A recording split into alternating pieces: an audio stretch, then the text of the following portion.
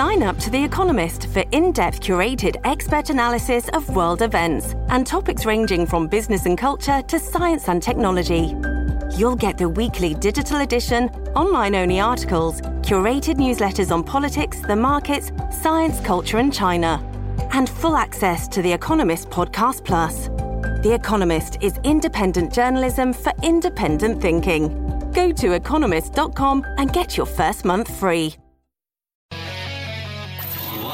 From the Fox News radio studios in New York City, fresh off the set of Fox and Friends, it's America's receptive voice, Brian Kilmeade. Thanks so much for listening, everybody. It's the Brian Kilmeade Show. Big hour coming your way. At the bottom of the hour, Jennifer Griffin joins us about some worry that I have and she might be hearing, and I want to get the latest from the Pentagon. With the president blowing out the top echelon of Pentagon officials that might have been standing in his way, is he planning on pulling all our troops out of South Korea, out of Afghanistan precipitously and just turning it over to the Taliban? That would be terrible. I want to find out about that. Also, we'll continue to see who's going to be our next president while watching all the other breaking news today on tap. The president's going to have lunch with the vice president. We're not invited. And the Secretary of State will meet with the Secretary of Treasury. We're not invited. But we do know at some point we are going to hear from Leader McCarthy. He's going to have his weekly press conference.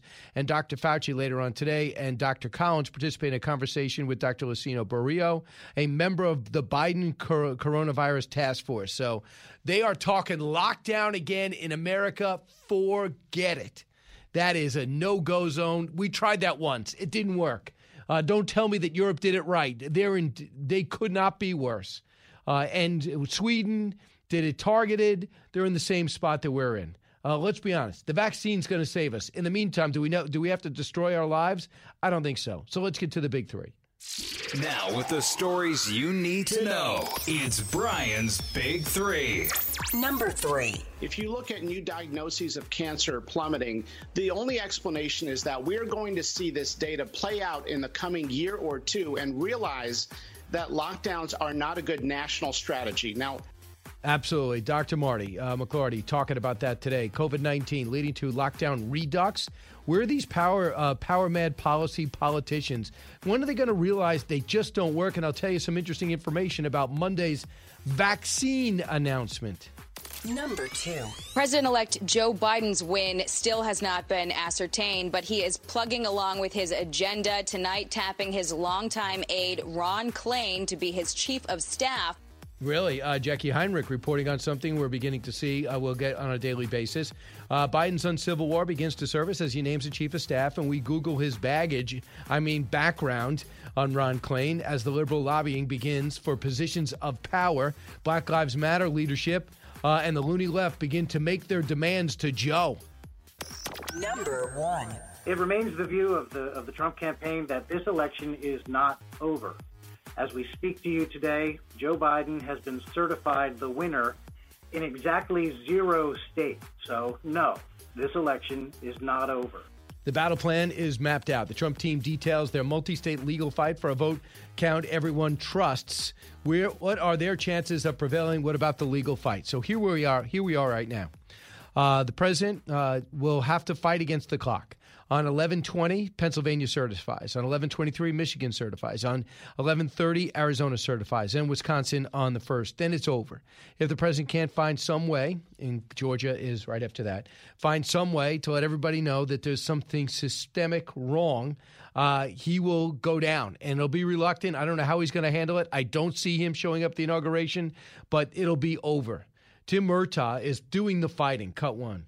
It remains the view of the Trump campaign that this election is not over. As we speak to you today, Joe Biden has been certified the winner in exactly 0 states.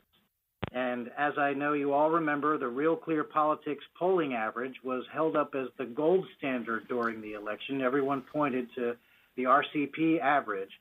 Well, if you go to the RCP website right now, it will show Joe Biden with 259 projected Electoral College votes. That is short, obviously, of 270. So, no, this election is not over. So in Arizona, they keep getting closer and closer just by counting the votes, not by protesting. They're at 11,000. That was like 80,000 at one point. 11,000 of taking the lead in Arizona. In Michigan, 145,000 seems out of reach. Nevada, 36,000. Pennsylvania, 53,000. And Georgia, 14,000. They are going to recount in Wisconsin. They're going to recount in Georgia. We don't know if it's going to turn over anything, but we know this. Each state has a different strategy. Mark Brnovich noted that Trump would need to be named. Mark Brnovich is the official in Arizona. He says that there's 50,000 votes yet left. If Trump wants to win, he needs 65% of the remaining votes in Arizona. We'll see. Fox News says in Arizona, they found out a judge has set a 5-hour hearing today to listen to oral arguments regarding a Trump campaign lawsuit in Maricopa County. Say workers were only rejected votes. They think it's going to add up and every little bit matters. They also looked over in Arizona at the shrinking deficit, and they see other areas in which they can work the fringes and maybe get on top. In Georgia, we know about the recount. They're also manually going to do it, so they're supposed to get that in 2 weeks. We'll see where that goes. In Michigan, they have to have this. Melissa Carone has come up. She's a whistleblower, and her attorney, David Kleiman, provided an exclusive inside look at the fraud claims there. So they say they have witnessed in Michigan some ugly things going on. In fact, here's a little of what she was saying. This is Melissa Carone.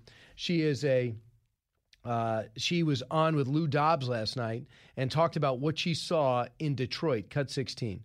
So I was there during their day shift and their night shift.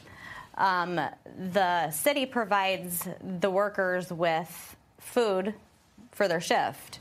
Well, they only had enough food for 1/3 of their workers. Oh boy. So that is the reason why they were claiming that these vans were brought in. But these vans did not have food taken out of them. So their claim was the vans were full of ballots. Cut 17. I never saw anything being brought out of the vans. I know that whatever was being brought out of the vans was being brought out of the back of the vans. But I was not allowed over in that area at all. But the vans were definitely not big enough to be carrying enough food for 2/3 of those workers. Well, and that's where she thinks the problem was. Cut 18. I absolutely did. I confronted my boss, and he told me that he doesn't want to hear it. He didn't want to hear it. He said, it is not our job to be running their election. We are here to assist with IT. Wow. So that's what they're going to be exploring at today, and they do have a whistleblower. I don't know how many votes. It's 145,000 votes. That is a lot. In Nevada, 36,870 down. Fox News is looking at this. Today is the final day for Nevada's counties to count ballots as the lead counties start to widen. It looks like Biden's lead is getting bigger as they count Clark County, which concludes Las Vegas. Meanwhile, the former Attorney General, Adam Laxalt, says a lot of dead people are voting. A lot of these ballots, he used to be Attorney General, a lot of these unsolicited ballots that went to people's houses are from people out of state that have since moved, but people are filling them out and sending them in. And now they're making him the bad guy. Cut 19. And I've been attacked viciously by the sitting Attorney General and other people and for being and somehow, attacking our system. And last time I checked, I served both in the Navy and in Iraq and was a top law enforcement officer. All I want to do is what you want. I want to put a spotlight on this system because the bottom line is there is fraud. I don't know how wide scale it is. We keep being told, well, all the fraud will be investigated. By who? There's no investigative body that goes in independently and actually investigates elections. This is why we have this mess. I'm going to take calls in a second, 1-866-408-7669. And as you know, Karl Rove's probably the smartest guy in politics. And he's a realist. And he said this in the Wall Street Journal today. He said, Trump has to prove systematic fraud with illegal votes in the tens of thousands. There is no evidence of that so far. Unless some emerges quickly, the president's chances in court will decline precipitously. U.S. politics remains polarized and venomous. Closing out this election will be hard, but necessary step towards restoring some unity and political equilibrium. Once his days in courts are over, the president should do his part to unite the country by leading a peaceful transition and letting grievances go. I don't think that's likely. I am not sure. I know the president's crushed. He hates losing more than probably anyone I know one of the things he doesn't do, he doesn't like to apologize. He never admits that he lost. He doesn't lose much. Even when he goes bankrupt, he moves on. So we'll see where this goes. At the bottom of the hour, I don't love what he's doing at the Pentagon. It kind of worries me when it comes to our overall security. But when you look at the big picture on the election, I think the other thing to keep in mind, too, that's affected everyone along with the election, turning the page, is what's going on with the coronavirus. We know in just about all 50 states it's rising. We know this is especially challenging in the Midwest. And we also know that these lunatic politicians are starting to lock us down again. I'm not sure if these doctors think they can do it. But I know that we can't handle it. It does not work. It is not effective. But listen to the czar, Governor Andrew Cuomo. Listen to this maniac. Cut 40. I needed him to help New York. That was my job. If I wasn't governor of New York, I would have decked him, period. I mean, he was attacking me. He was attacking my family. He was anti-Italian. He was every nasty thing. If I take away that word governor for 24 hours, I would have had a field day with him. Right. Tough guy. Wow. He's really tough. Name one time that he had a fight in his life. He talks tough, does nothing. He's totally ineffective, and the arrogance, the dislocated part of his ego that wrote a book about the pandemic when we lead the country, maybe the world, in any single state with more deaths. Between 6,000 and 11,000 seniors died in nursing homes. So are we going to be looking at a lockdown? Andrew Cuomo's putting out some ridiculous words that you can't have more than 10 people in your house. He says, gyms will close soon. They got to close by 10. Restaurants got to close by 10. We also know we have this stupid rule that if you go and have a drink, you have to have something to eat, as if that's going to mean anything, as if the virus is only going to take off after 10 o'clock. And he's telling us not to have Thanksgiving. Really? Meanwhile, Anthony Fauci knows lockouts, lockdowns don't work. Here's what he just said on Good Morning America. I don't know. We would like to stay away from that, Robin, because there is no appetite for locking down on the American public. But I believe that we can do it without a lockdown. I really do. I mean, sometimes when people talk about the measures that I'm suggesting we double down on, they equivocate that and say that, well, that makes that not a lockdown. Yeah, I'm not sure what he means. He governs by interview. But Anthony Fauci knows it doesn't work. Remember they told us in Germany they locked down, and look at the payoff. The payoff is they are locked down again. They said if we lock down now for a month, we'll have a Christmas. That's a promise. In Italy, the numbers are ratcheting up again. They said, look at the Italians. They enjoyed this great summer because they sucked it up in the spring. They're back flat on their back. And I don't blame the Italians. I don't blame the British. I don't blame the Germans. I don't blame the Swedish. They're all trying to do the same thing. No one's to blame. But please do not have people sacrifice their lives, their school, their teen years they're never going to get back, their careers that they'll never be able to get back on track, the real estate, the commercial real estate, the transportation, all that comes to a grinding halt. Suicide ratchets up, psychological well-being goes through the roof, people stop going to the doctor, all because you lock down to hide from a virus that has no interest in looking out for your welfare. At least the people in charge should do the same. And think about it before you just say, everyone, you can't do this, you can't do that, and you can't do this. It didn't work the last time. The vaccine is around the corner. That's what you do. You bide your time until it happens, but you don't hover in place. That can't happen. 1-866-408-7669. I'll take your calls when we come back. Then welcome in Jennifer Griffin from the latest at the Pentagon, and then finish up with more to know. This is the Brian Kilmeade Show. Challenging conventional thought and wisdom. You're with Brian Kilmeade. Fox News Radio on demand on the Fox News app. Download the app and just click listen. When you swipe left, you can listen to your favorite Fox News talk shows live. Swipe right for the latest Fox News Radio newscasts on demand. Fox News Radio on the Fox News app. Download it today. As many of you know from your own life experiences, a life in so-called blue-collar work is something to be proud of. It is very rewarding to work that has impact on your friends, your neighbors, and your family's lives. Great successes can be had in the blue-collar career. There's no degree requirement for achieving comfort, peace, and freedom. While schools cut shop classes and funnel students into colleges, there are plenty of options for hard workers who are ready to take advantage of open positions. Many young people today assume that college is the only way to achieve success in life. That is not true. Let me introduce you to Ken Rusk. Ken spent his younger years digging ditches and working in construction. He never went to college. Instead, he made goals, planned, and worked hard for 30 years. Now, Ken is a successful entrepreneur with multiple businesses and revenue streams. In his national best-selling book, Blue Collar Cash, Ken shares his insights from over 30 years of working in blue-collar trades as an entrepreneur, mentor, and life coach. Now he's created a guide made specifically for you and your unique situation.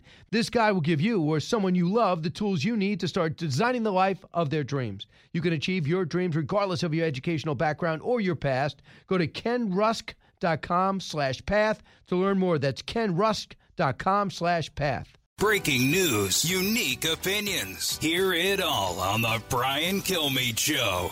The road to socialism does not run through Georgia.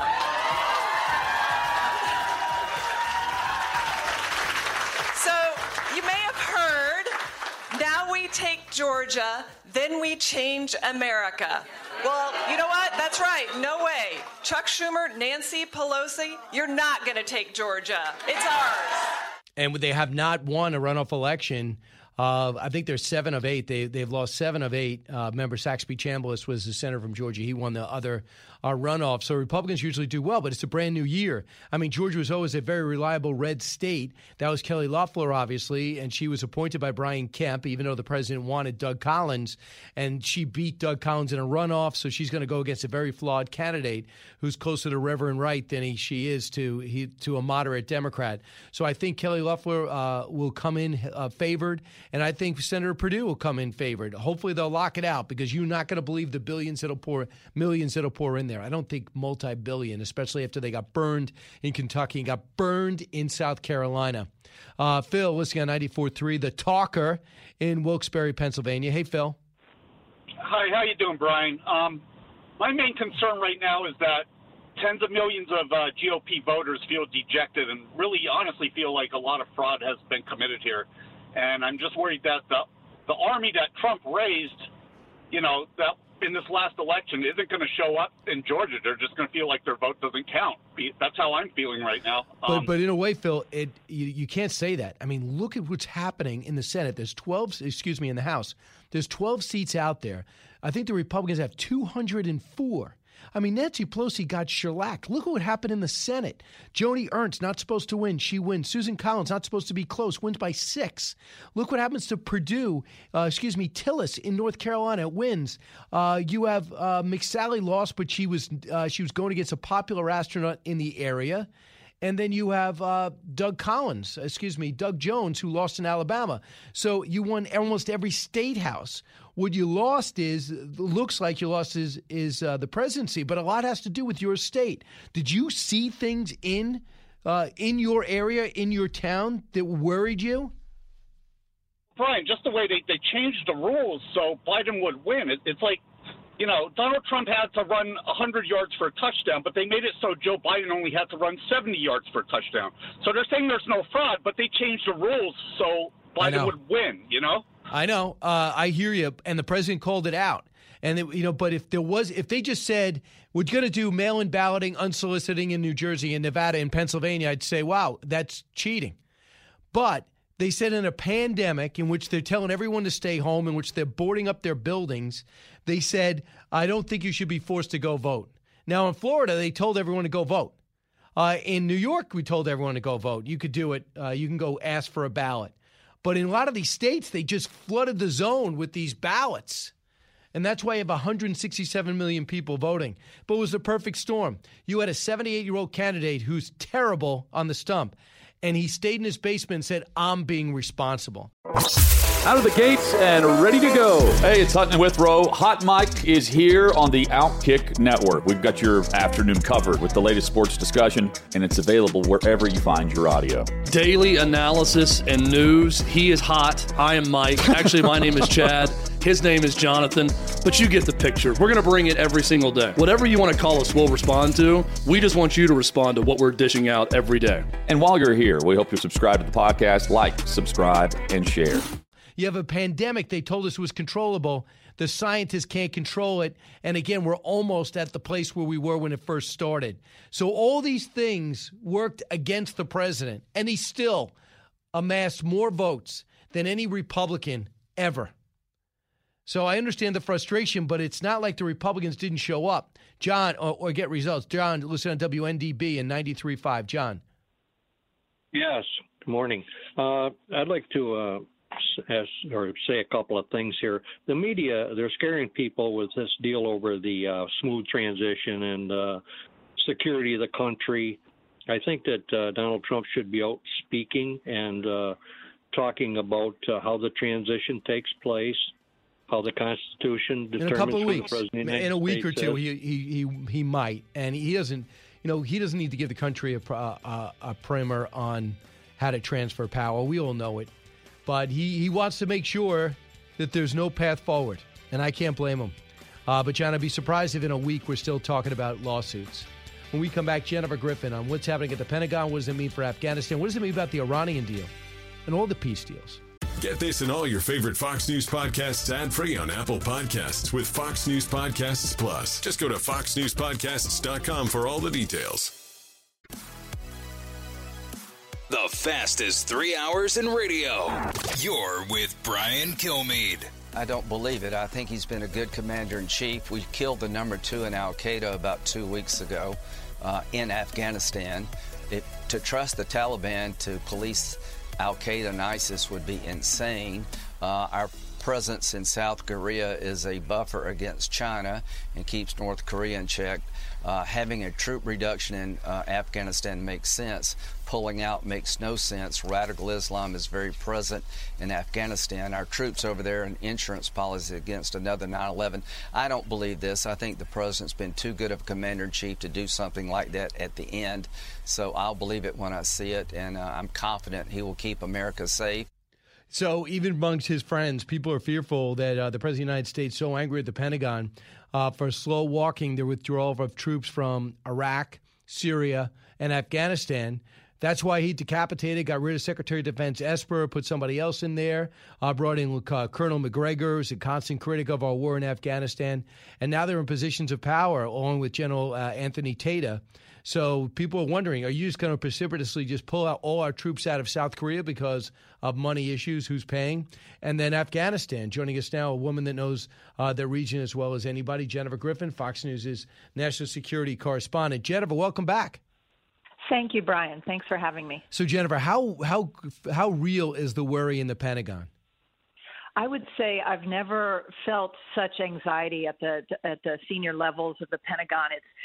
It's permeated the building. There's a real sense of instability that has caused a great deal of concern. This kind of change in the last 70 days before a transition occurs is really not sending the right signals overseas to U.S. enemies as well as U.S. allies.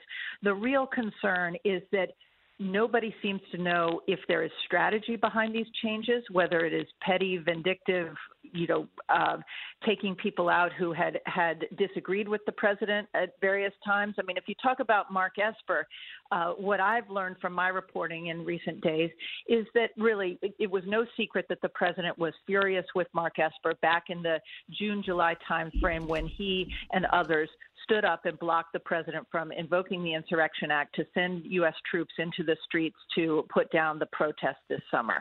He did not like when Mark Esper went out alone and stood at the Pentagon, in the Pentagon briefing room and told reporters that he opposed using the Insurrection Act. He did that without consulting with the White House. So the president had wanted to fire him long ago. But there were more immediate instances that the president seems to have been convinced to essentially decapitate the top of the Pentagon as well as some of the intel, putting people into certain intel positions, because basically there was a meeting about a month ago in the White House where there are some members of his team, particularly Rick Grenell, who would like to declassify certain intelligence reports that they believe will show something that will exonerate the president in terms of the Russia investigation. That piece of intel is deeply classified because it shows sources and methods that the NSA and others do not want to reveal, and it could get people killed. And people that I've spoken to at the highest level say that intel is very thin at best. But the president is, hoping to place people in positions of power in the intel community who will help him and John Ratcliffe declassify that. But that's one of the reasons that Esper was fired.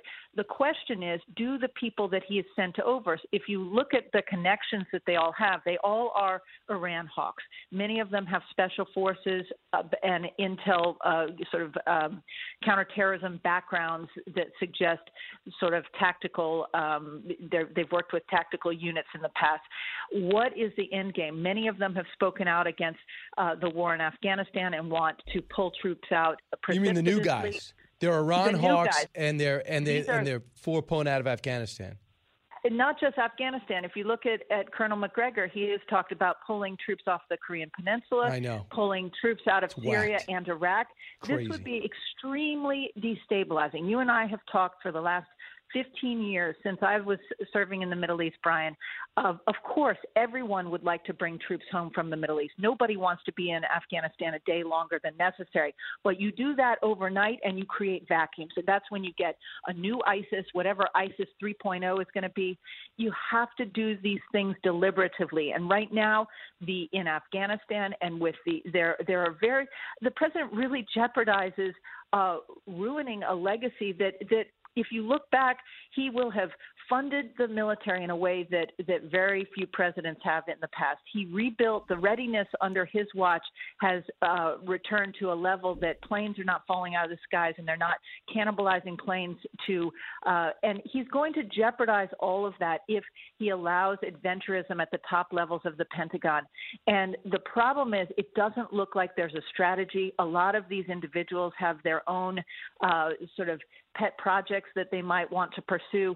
It's hard to say whether this is just resume padding or whether there's some larger plan, but it has created a great deal it's very unnerving to people who have served their life for decades in the military and are trying to keep stability in this transition period. Listen, I talked to Lindsey Graham last night, and I put him on television today talking about that. He's friends with the president. You know that.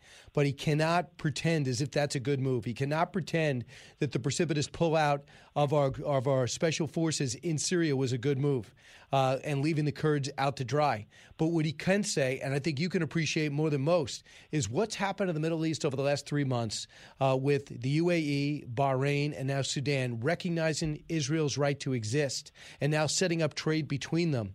And then seeing what's happening with Saudi Arabia, possibly as uneven as Saudi Arabia's leadership is. We are united in saying that Iran is the issue and Israel is not. And the president could walk away with high fives in all those areas, but that could be jeopardized by the next administration. But it also could be jeopardized by how the president leaves here, correct? These next 70 days are crucial in terms of securing that legacy for the Abraham Accords.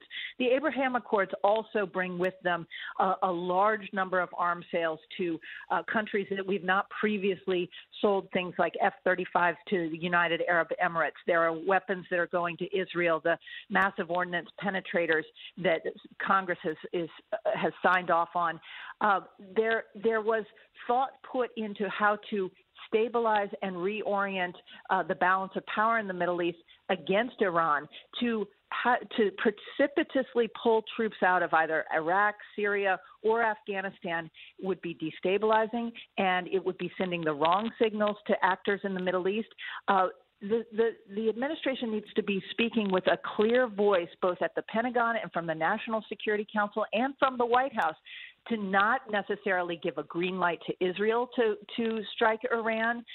You know that there is great concern in Israel at the highest levels because Prime Minister Bibi Netanyahu, was no secret, did not have a good relationship with the Obama-Biden administration.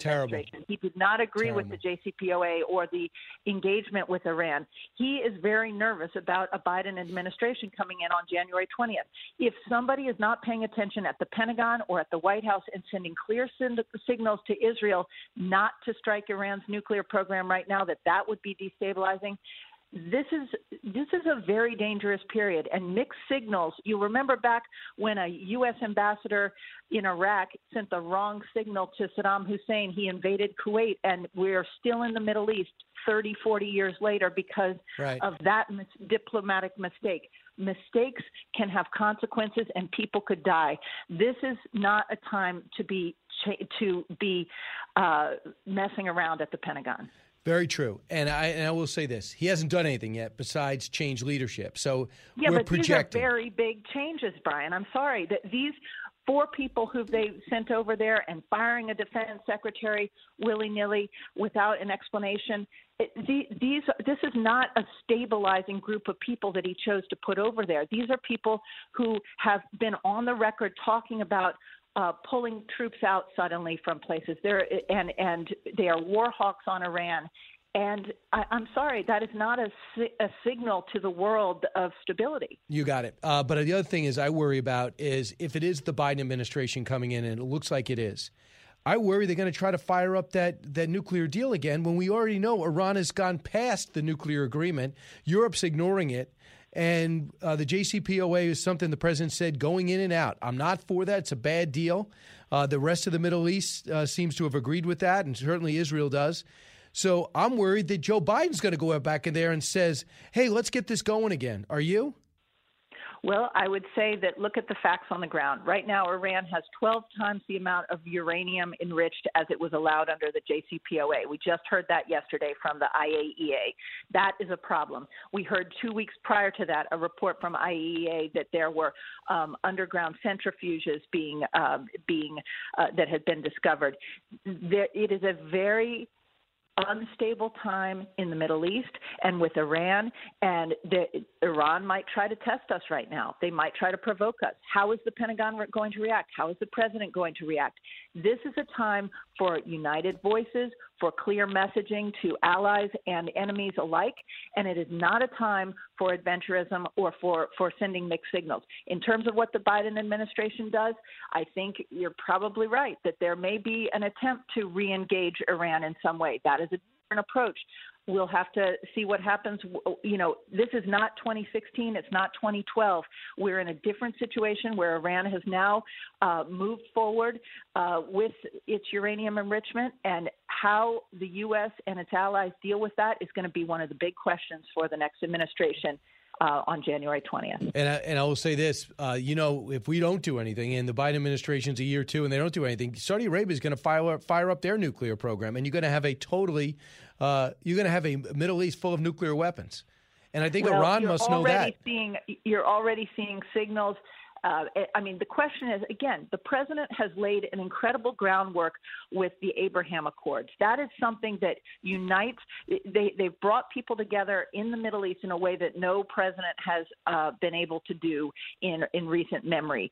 They can capitalize on that. And frankly, the Biden administration will want to capitalize on that by keeping stability. But if you suddenly abandon that and start pulling troops out of Iraq and make Saudi Arabia feel vulnerable and nervous, then yes, they're going to start pursuing nuclear weapons. That is something we do not want. We do not want every Middle Eastern country to have nuclear weapons. That's been part of U.S. policy for 3-4 administrations at least. So this is a time for clear messaging, stability, and not radical firings that then lead to vacuums and handovers. I mean, we know what the 9/11 Commission said in terms of the delayed briefings and the delayed handover. And the lack of national security team in place to really deal with an al-Qaeda threat back in the 2000 and 2001 timeframe. This is a risky time in the world, and it is a time where we need to be speaking with one united voice as the United States of America. I hear you, Jennifer. Very nobody can outline it like you, reporter and an analyst at the same time. Jennifer, thanks so much. Thank you, Brian. You got it. 1-866-408-7669. So we have a lot out there, and the president did decapitate the Pentagon and put people in there. I know General Tate is a good guy. I've met him before, done events with him before, but he will do exactly what the president wants. And I don't think Secretary of Defense Esper would, and that's okay. But I think you need some pushback for people to tell you reality in the region is this. They have experience of decades in the region as opposed to doing business in the region. I think there's a huge difference. So if the president wants to keep that Middle East foreign policy credentials, and that's the top of his resume, it is a fantastic outcome to what happened with Bahrain, Sudan, the UAE, and more are coming online, which he could still line up. Just pulling out troops would be crazy. 1-866-408-7669. I'll be back in just a moment with your calls. Giving you everything you need to know. It's Brian Kilmeade. From the Fox News Podcasts Network, download and listen to The Untold Story with Martha McCallum. The host of The Story on Fox News Channel sits down with major newsmakers each week to get their untold story. Subscribe and listen now by going to foxnewspodcasts.com. The talk show that's getting you talking. You're with Brian Kilmeade. There's nothing wrong with Vice President Biden getting the briefings to be able to prepare himself and so that he can be ready. The president's already getting those. There's nothing wrong with the former vice president getting those. Kamala Harris is on the Intelligence Committee. She has all the clearances that she needs to be able to do that. There is no loss from him getting the briefings and to be able to do that.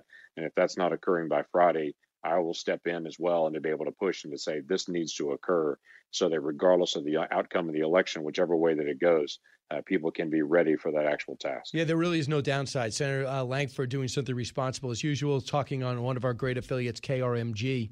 Rob listening on KQAM, talking about great affiliates over in Kansas. Hey, Rob.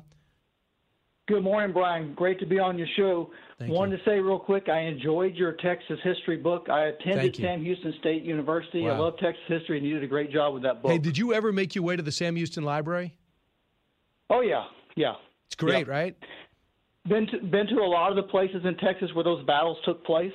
Goliad, very sad story and Rob, there. Just, but, if anyone's listening right now and doesn't really know the story, you could go to Fox Nation. I have this series, What Made America Great. I did a whole thing on Sam Houston and the Battle of San Jacinto and everything like that. So, but Rob, what's on your mind today? Thank you for saying that. Yeah. I just want to tell you, I'm a big Trump supporter. Both my wife and I are.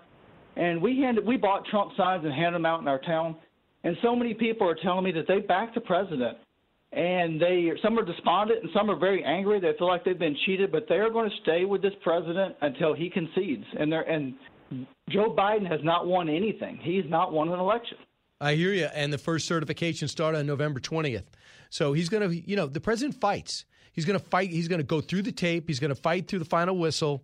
Every slogan you can imagine. He's really ticked off. He feels as though, according to somebody close to him, he feels as though this whole thing was winnable. And his guys let him down in some of these battleground states. And meanwhile, he just wants to make sure that the vote is just in the meantime. Justin, listening on the app in Aurora, Colorado. Hey, Justin. Hey, Brian. How are you doing this Good. morning? What's on your mind today? I got so many things on my mind. But first of all, I just wanted to say, as far as the country goes, I'm happy with how we did down ballot. Obviously, Colorado, we lost Cory Gardner. So that's depressing. In Colorado, Trump's got a lot of support. But the main reason why I was calling is I work in do a lot of work in the recovery community with drug addiction and alcoholism. And it is absolutely devastating how much of an increase I've seen in people getting addicted to drugs or, binge drinking. And I sense another lockdown coming. And it's really scary. And I don't think that type of stuff gets enough coverage. Justin, you may bring up a great point. Everyone says, well, what do you want to do? You're going to put yourself at risk if you go outside. Well, that's fine. Well, Justin, you're telling me the story about drug addiction, alcohol abuse, people losing their jobs, the marriage is going to pieces, kids no longer going to school, the socialization that takes place, the colleges you don't get into, the ailments that you don't take care of because you don't want to go to the hospital because you hear it's something that you could get the virus there. So because people have an inordinate take of what's going on out there because the amount of people that tested. Listen, hospitalizations are up, but a lot of that has to do with the fact that you get the therapeutics administered in hospitals. You can't take it at home right now. And we do have great testing. And it works for us, 99%, but the other percent is everyone's getting tested. And so we get more positives. from the Fox News Podcasts Network. Download and listen to The One with Craig Gutfeld, the co-host of The Five, like you've never heard him before. You know him, you love him, you want to be like him. Subscribe and listen now by going to foxnewspodcasts.com. Live from the Fox News radio studios in New York City, fresh off the set of Fox and Friends, it's America's receptive voice, Brian Kilmeade. Thanks so much for listening, everyone. It's the Brian Kilmeade Show, coming to you from New York City, heard around the country, heard around the world. This is your one-stop shopping to what's going on in this nation, the place everybody looks to in a time of turbulence. And I think we're all dislocated from each other between the pandemic, between the politics, between the presidential election, between now the roar for it all or the battle for it all in Georgia. People are really separated. So we're going to talk to Chris Wallace shortly. And then we're going to talk to Mark Thiessen at the bottom of the hour, former chief speechwriter for George W. Bush, now Washington Post columnist. So we'll talk to him about putting this all in perspective. And we got to see the president's got about 5 different lawsuits out there today. And we're also looking at a second surge with the coronavirus. Besides that, not much going on. And that battle for recounts on January 5th in Georgia, which will decide the balance of power in the Senate. The Republicans just have to win one of the 2 races. Democrats have to run the table. So let's get to the big 3. Now, with the stories you need to know, it's Brian's Big 3. Number 3. If you look at new diagnoses of cancer plummeting, the only explanation is that we're going to see this data play out in the coming year or 2 and realize that lockdowns are not a good national strategy. Now, that is Dr. Mark Hardy talking about COVID-19. He's a Fox News contributor, and he's upset that we seem to be locking down as a country again. When are these power-mad politicians going to realize that these policies don't work? If they did, Germany would be fine, and Italy would be over it. Not the case. Number 2. President-elect Joe Biden's win still has not been ascertained, but he is plugging along with his agenda tonight, tapping his longtime aide Ron Klain to be his chief of staff. Wow. Jackie Heinrich reporting that Joe Biden's uncivil war begins to surface as he names the chief of staff, and we Google his baggage, and he's got a lot of it. I mean, background, as the liberal lobbying begins for positions of power with Biden, the Black Lives Matter leadership and loony left begin to make their demands. Number 1. It remains the view of the Trump campaign that this election is not over. As we speak to you today, Joe Biden has been certified the winner in exactly 0 states. So, no, this election is not over. Communications director with the Trump campaign, Tim Murtaugh. The battle plan is mapped out. The Trump team details their multi-state legal fight for a count and recount that everyone trusts. What are the chances? What about these legal fights? Let's bring in this guy. Now it is time to clear the airwaves for the esteemed receptive voice of Fox News Sunday. Mr. Sunday, the receptive voice, the king. So let's bring in Karl Rove. Hey, Karl. Now, Brian Kilmeade, the most receptive voice on... I mean, come on, what is a receptive voice? Okay, Chris Wallace, who always gives me a hard time with that. I never have liked that. I think it's a dumb tagline. It means I'm open to all opinions. Receptive voice. The voice is a proper noun because Brian is the voice and he is receptive to ideas. That guy, the voice of God, whoever reads that, I have liked him, but he's become increasingly annoying to me. I mean, I'm trying to grab a moniker that nobody else has. No. Well, it's like, who's the Norwegian Dancing with the Stars winner? I mean, they don't even have it. No. The receptive oligarch of Fox News Sunday. Why do you want to hurt me? Chris Wallace. That was a whole play. I was going to say, we got, about 30 seconds left before you say, Chris, we're out of time here now. Who are your guests? As I'd like to say, that was longer than my first marriage. But anyway. Yeah, in fact, we have your first wife on the phone. Can we, Allison, put her up? No, let's not do that. That wouldn't be good? Okay. No. So, hey, Chris, first off, were you surprised that Karl Rove is giving me pushback on receptive voice, too? Well, no, I'm not, because it is dumb. You could be the receptive mind. You could be the receptive ear. You could be the receptive radio giant. But you can't be a receptive voice. A voice talks. So how can a voice receive? I think it can. I really can. Well, you don't. Some dope, and he probably got paid $1 million to come up with this line for you, the receptive voice, and now you're stuck with it. and it's made you the laughingstock in the industry. I don't understand it. Wait, you're admitting I'm in your industry? You never admitted I was in your industry. No, of course you're in my industry. We in the far reaches, but yes, you're in the industry. So Chris, a couple of things. 5 lawsuits out there, 5 different suits in 5 different states, and there's different approaches to all of them. But I look at what Karl Rove said today, and he says, listen, you have a few weeks before the certifications start coming in. On 11/20, Pennsylvania will certify. On 11/23, Michigan will certify. Then Arizona the next, and on the 23rd, and then Wisconsin on the 1st of December. Do you think that's when the lawsuits have to either pay off or get out? Well, not necessarily. Now, look, I want everybody to listen to me carefully because I don't want them to just shake their heads and say that Biden-loving, liberal, whatever. Just listen. Here's what I'm saying. If there is a legitimate suit that would indicate serious fraud and of a dimension that would actually overturn the result, not 200 votes in a state that Biden won by 10,000, but 10,000 votes in a state he won by 10,000, I'm absolutely happy to hear about it. I will investigate it. I will look at it, and I will treat it seriously. I promise. Having said that, we haven't seen it so far. I think everybody would agree. And each one of these suits so far on the merits of vote fraud has been thrown out by Republican-appointed judges, Democratic-appointed judges, all of that. Here is the one concern. I'd be curious what your reaction is to this. There is a scenario. All of the electors have to be named and actually have to vote by December 14th. So we're a little bit, just about a month away now. And if there are lawsuits tying it up, it is legal for the state legislatures to step in and they name the electors. And in states that have, for instance, let's say Biden supposedly won and that a Republican legislature it controls, like Pennsylvania, for instance, could they conceivably, even if Biden is ahead by 20 or 40 or 50,000 votes, could they conceivably name Trump electors?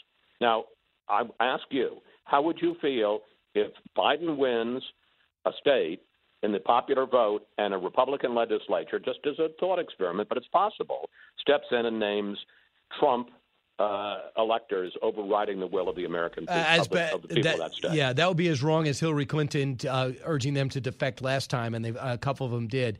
Hopefully it won't come to that, and we'll get the answer to that. Now, I'm not going to go into each one and what they're looking into, but they have 5 different ones pretty much outlined, and we'll see if there's something systemic in Georgia's recount or Wisconsin's recount. Here's what Jonathan Turley said, cut 3.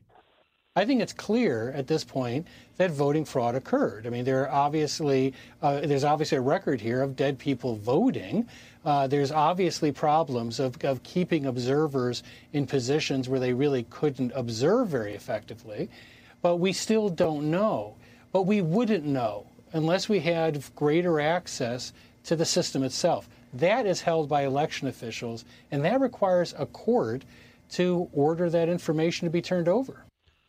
So he says there's something there, but might not be enough there. We'll see what happens with Georgia's recount. And now we're going to get no breather on this anyway, because January 5th, at stake, the balance of power in the Senate with a state that used to be reliably red that is now purple.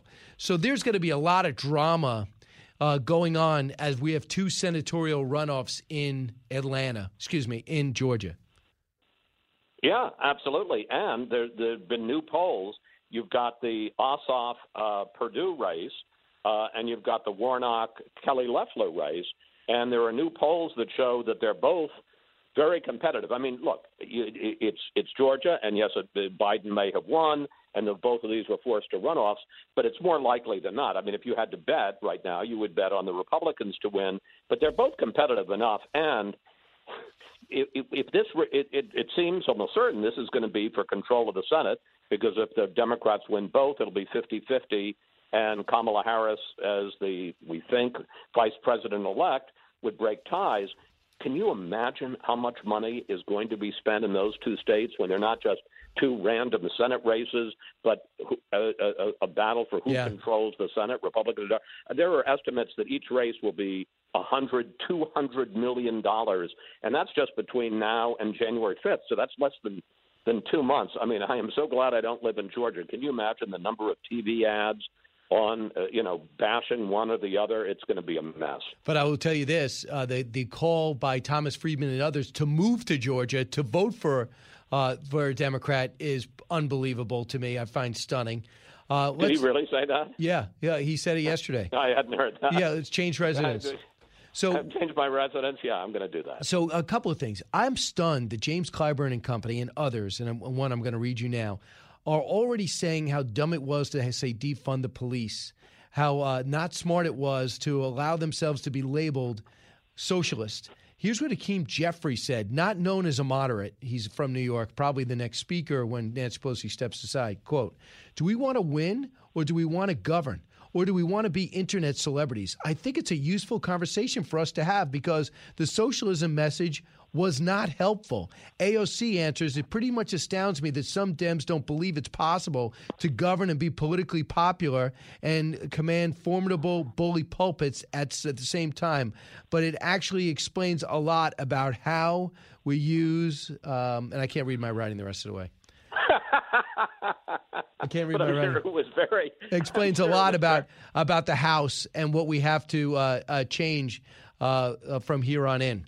So what do you think about? Can I just say something? I blame Allison for that because, when I get a thing like that, it's actually been printed out. I don't have to sit and read my handwriting, and it's a terrible failure.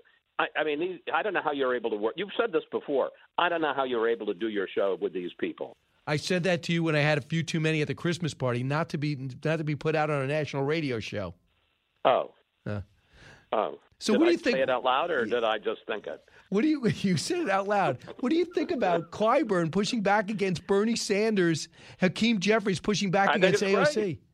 I think it's great. Look, there is a battle inside the Democratic Party, and in a sense, I don't think he would agree with this, but I think Joe Biden may have been done a favor if Republicans hold the Senate, because some of the ideas, if Democrats control the Senate, then a lot of the ideas that I suspect Biden really doesn't want to do, like blow up the filibuster in the Senate. This is a guy who was in the Senate, 36 years or something. He doesn't want to end the filibuster, would end the Senate as we know it. He doesn't want to pack the court. I'm assuming, but I don't think he really does want to do that.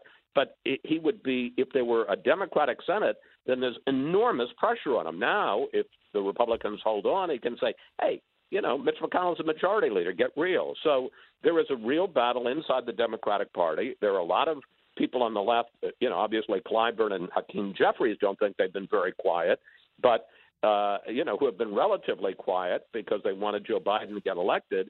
And, they're going to be pushing for things that I suspect, like defund the police or, Medicare for all or the Green New Deal, that one, I think are far outside Biden's comfort zone. Look, he campaigned against them in the primaries, and two, would do nothing but alienate some people who, maybe somewhat half-heartedly voted for Biden in the election.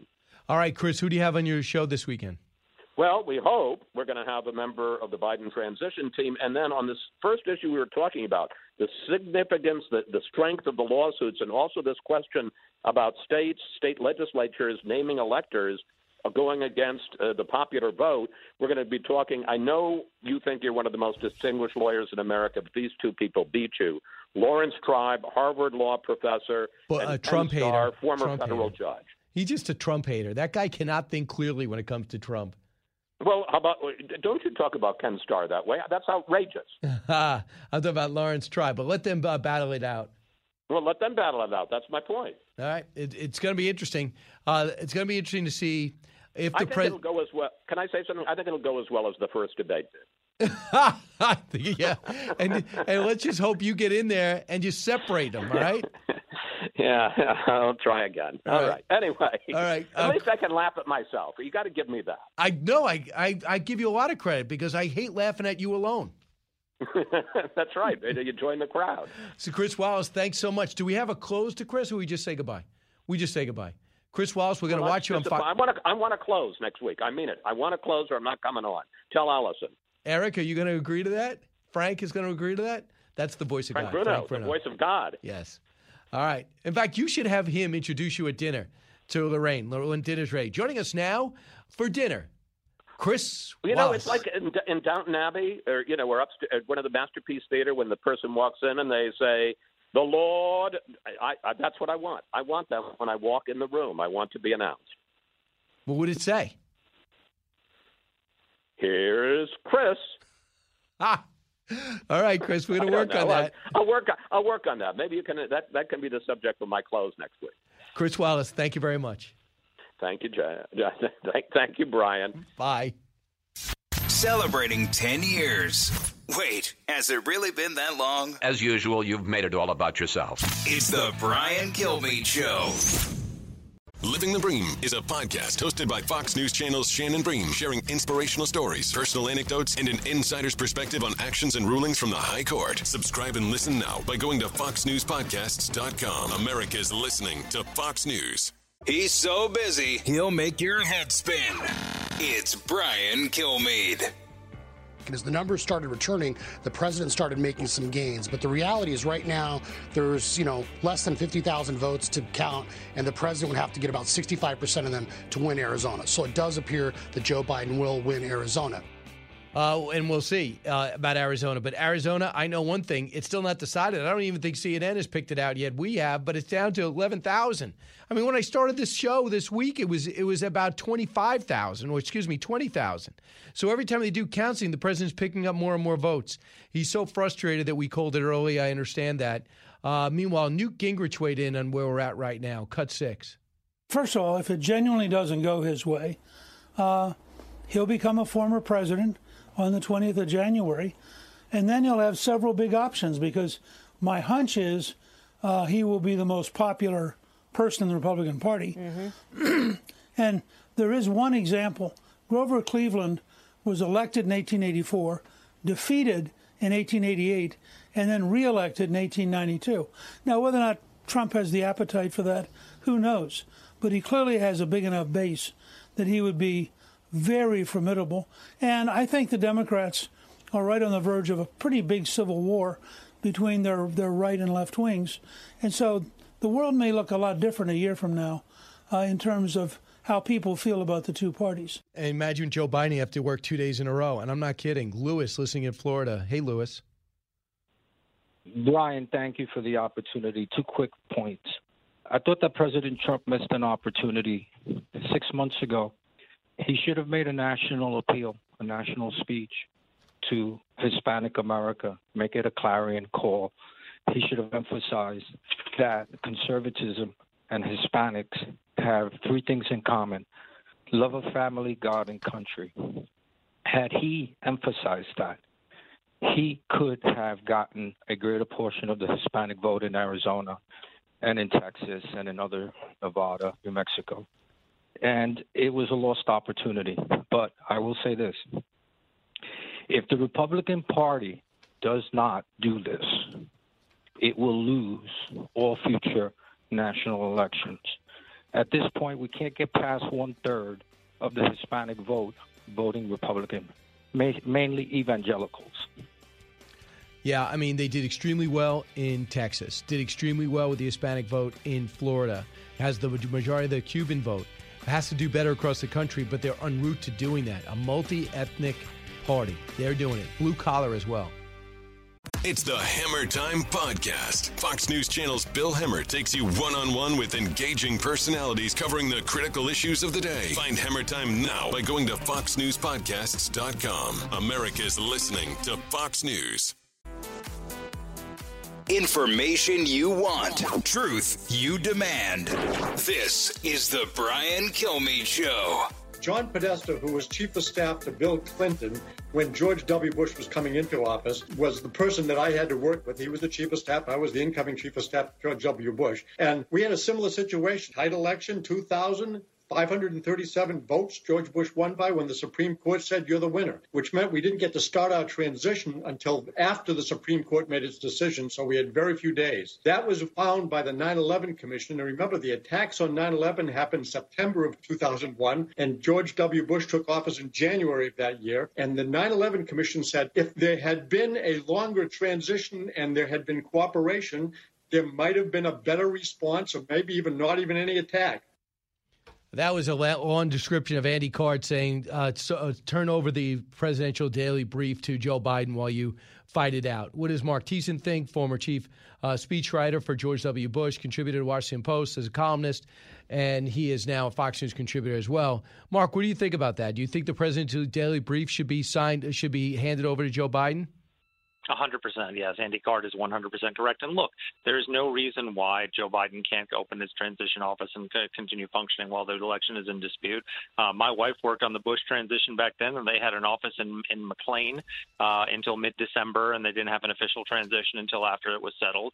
And so Joe Biden can go ahead and set up his transition office. But I think that you can simultaneously challenge the election results, litigate whatever you need to litigate, but also accept the reality that there's never been an election with these many votes flipped in history, and the likelihood of success, even if there was fraud, is limited, and that the president, what Trump doesn't want is for a 9/11 commission to blame him if there's another attack in the Biden administration, which is what they will do. They will blame him for having impeded the transition. So it's in his interest, it's in the country's interest to both proceed with a transition plan, but also exercise his rights to challenge the election and to go to court and to litigate. I want you to hear what Jim Jordan said about the litigation. There's 5 separate lawsuits, at least in 5 separate states. Cut 5. The same people who told us you could trust the Steele dossier are now telling us you can trust the results of this election. The same people who told us you could trust the whistleblower in the impeachment hearings. Remember, the anonymous whistleblower with no firsthand knowledge, bias against the president, who worked for Joe Biden. You can trust him. They said that. Now they're saying you can trust the results of this election. And I think people in Pennsylvania and people across the country, the 72 million that Mr. Turley just mentioned, they know something doesn't feel right here. Our president got 9 million more votes this time than he did 4 years ago, and yet he comes up short, even though we gained seats in the House of Representatives. Something doesn't feel right, and that's why we got to do what Joe Biden said. Let's go all the way until this is independently verified. And that's what he said originally before the election. Mark, where do you stand? Well, where I stand is that he's got the right to litigate it, and he's going to go to court, and he should. As I stand where George W. Bush did when he said that he had every right to challenge the election results, demand recounts, and if he can flip the 3 states, then he's president. But if he can't, then Joe Biden is going to be president, and he needs to preside over a transition. And Trump needs to keep in mind this is not the end game. He is very likely, if he wants it, to get if he wants a Republican nomination in 2024, it's his. He can run and win the election in 4 years from now. He can't if he leaves the White House in a way that alienates a lot of Americans and makes them think that he's a sore loser. He will hurt his chances of ever reclaiming the presidency. Right. So he doesn't have to concede the election necessarily, but he has to say that for the sake of the country, he's stepping aside if he can't get the legal case, and he can maintain that the election was stolen, and he's going to reclaim it in 4 years. But I worry that he's going to permanently damage himself in the way he handles this transition. Right. If he handles the transition, I think there's a very little chance he goes to the inauguration. He ought to. He has to. It's to be the first president in modern history to have not done that. He has to invite Joe Biden to the White House. He has to give him the PDB. He has to cooperate, and he has to attend the inauguration, and then he can declare his candidacy right on January 20th. He can declare that he's running in 2024. And he's going to reclaim his presidency, and it's going to be an interesting 4 years if he does, because Bush, every president who before him who left office was basically finished, right? Bush retired from public life. George H.W. Bush, even though he had only been for one term, retired from public life. Barack Obama, and so none of them criticized their successors very much, because they owed them, as Bush said, we owe them his silence.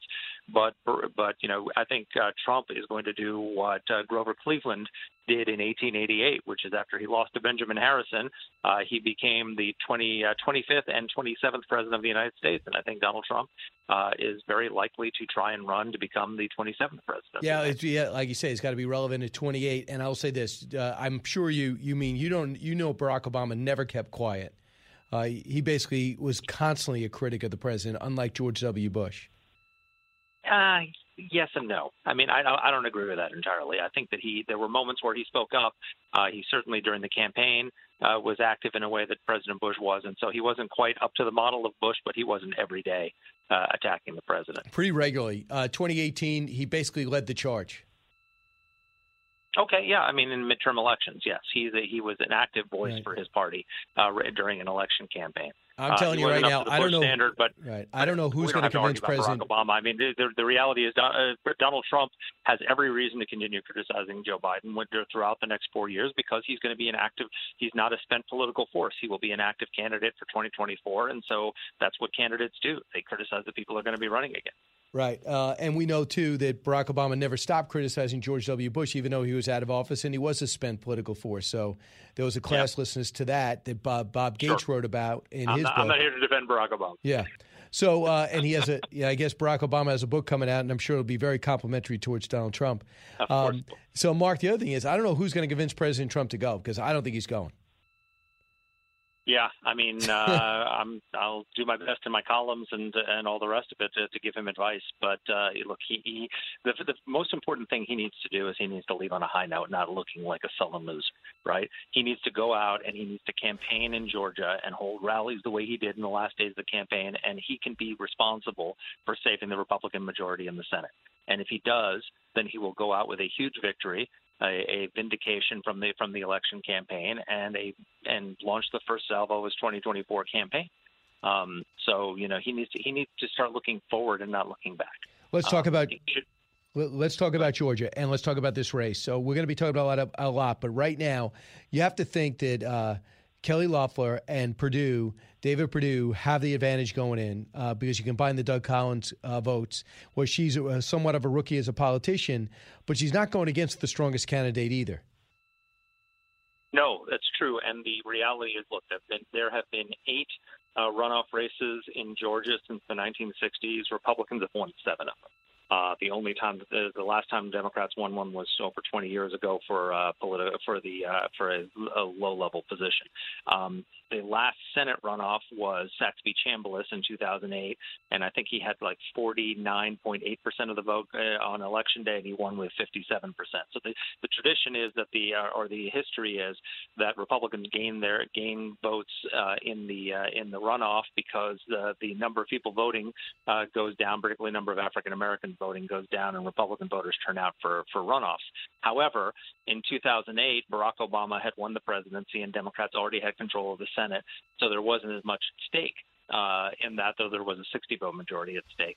This time, you have 2 races that are going to determine the control of the Senate, and so I think the motivation on the part of Democrats is going to be much higher, and Trump needs to turn out his voters because he's not going to be on the ballot, and so that could hurt Republicans. And by the way, Raphael Warnock, who had the most votes in the jungle primary, this is a guy that's got explaining to do. Why did his church? He said he was a junior member of welcoming Fidel Castro. Why he is such a proponent of Jemiah Wright, who goddamned America. That's kind of fascinating. And I also think he's got another allegation he's got to handle, which was brought out yesterday by Kelly Loeffler. She says they said that there's an allegation in 2000 of him, along with somebody else, hindering an investigation into child abuse at a church-run camp in 2002.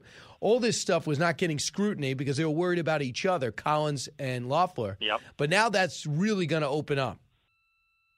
It is going to open up, and it's going to be a brutal and very expensive election. And you forgot even people. All of that is out there that Warnock's going to have to answer. And you also have Tom Friedman and others saying that people should move down to Georgia to vote. It's kind of ironic that they're criticizing President Trump for pursuing allegations of voter fraud while openly advocating voter fraud, having out-of-state voters come in and vote in Georgia. So a little bit of hypocrisy going on there. Absolutely. Do you think the president helps or hurts in Georgia? Oh, he helps. I mean, look, he lost it though. I know, but his base is going to be the key. If his voters don't turn out, then they're going to lose. So he needs the Trump base can't be. This is why it's so important how he handles it. His base cannot be dispirited. He has to point them towards 2024. He has to point them towards this is not over. We're going to take this back. And the first salvo is keeping control of the Senate, because if we don't win control of the Senate, then they're going to do damage that I can't undo 4 years from now. So we have to stop them from imposing socialist policies that we can never undo. Well, look how hard it was to turn around Obamacare. It's not going to be just Obamacare. It's going to be Medicare for all. It's going to be climate change and the Green New Deal and all the rest of it. So he's got to tell his voters this is about 2024. This is the first salvo in the re-election campaign. And I do believe that Senator Manchin, when he came out and said, as long as I'm in the Senate, I will not approve getting rid of the filibuster. I will not pack the court. Do you think that is damage control after what Senator Schumer said, we're going to change America? Or do you think he sincerely believes that? I think it might be both. But here's the reality. So let's say the Democrats take back the Senate by one vote, and all of a sudden the Republican minority starts to filibuster Green New Deal, Medicare for all, some bill, Biden's tax increases. Do you honestly think that Joe Manchin, Democrat, standing against his president and his party to allow them to stop the Biden agenda? It's not going to happen. He's going to have to fold. The pressure is going to be enormous, and then once that happens, it's game over. When it comes to the whole floodgates, the legislative floodgates open up. Imagine the legislative juggernaut that we've said, the judicial juggernaut that we've seen with Donald Trump confirming something like 300 judges, except applied to legislation, where there's no hold bar, there's no reason for compromise, there's no reason to negotiate. And lastly, Mark, I got to know you're passionate about this. The president, according to exit polls, got 94% of the Republican vote. It's even more than last time. What does that say about the Lincoln Project and all the anti-Trumpers? Well, I put two different things: the Lincoln Project and the and other anti-Trumpers.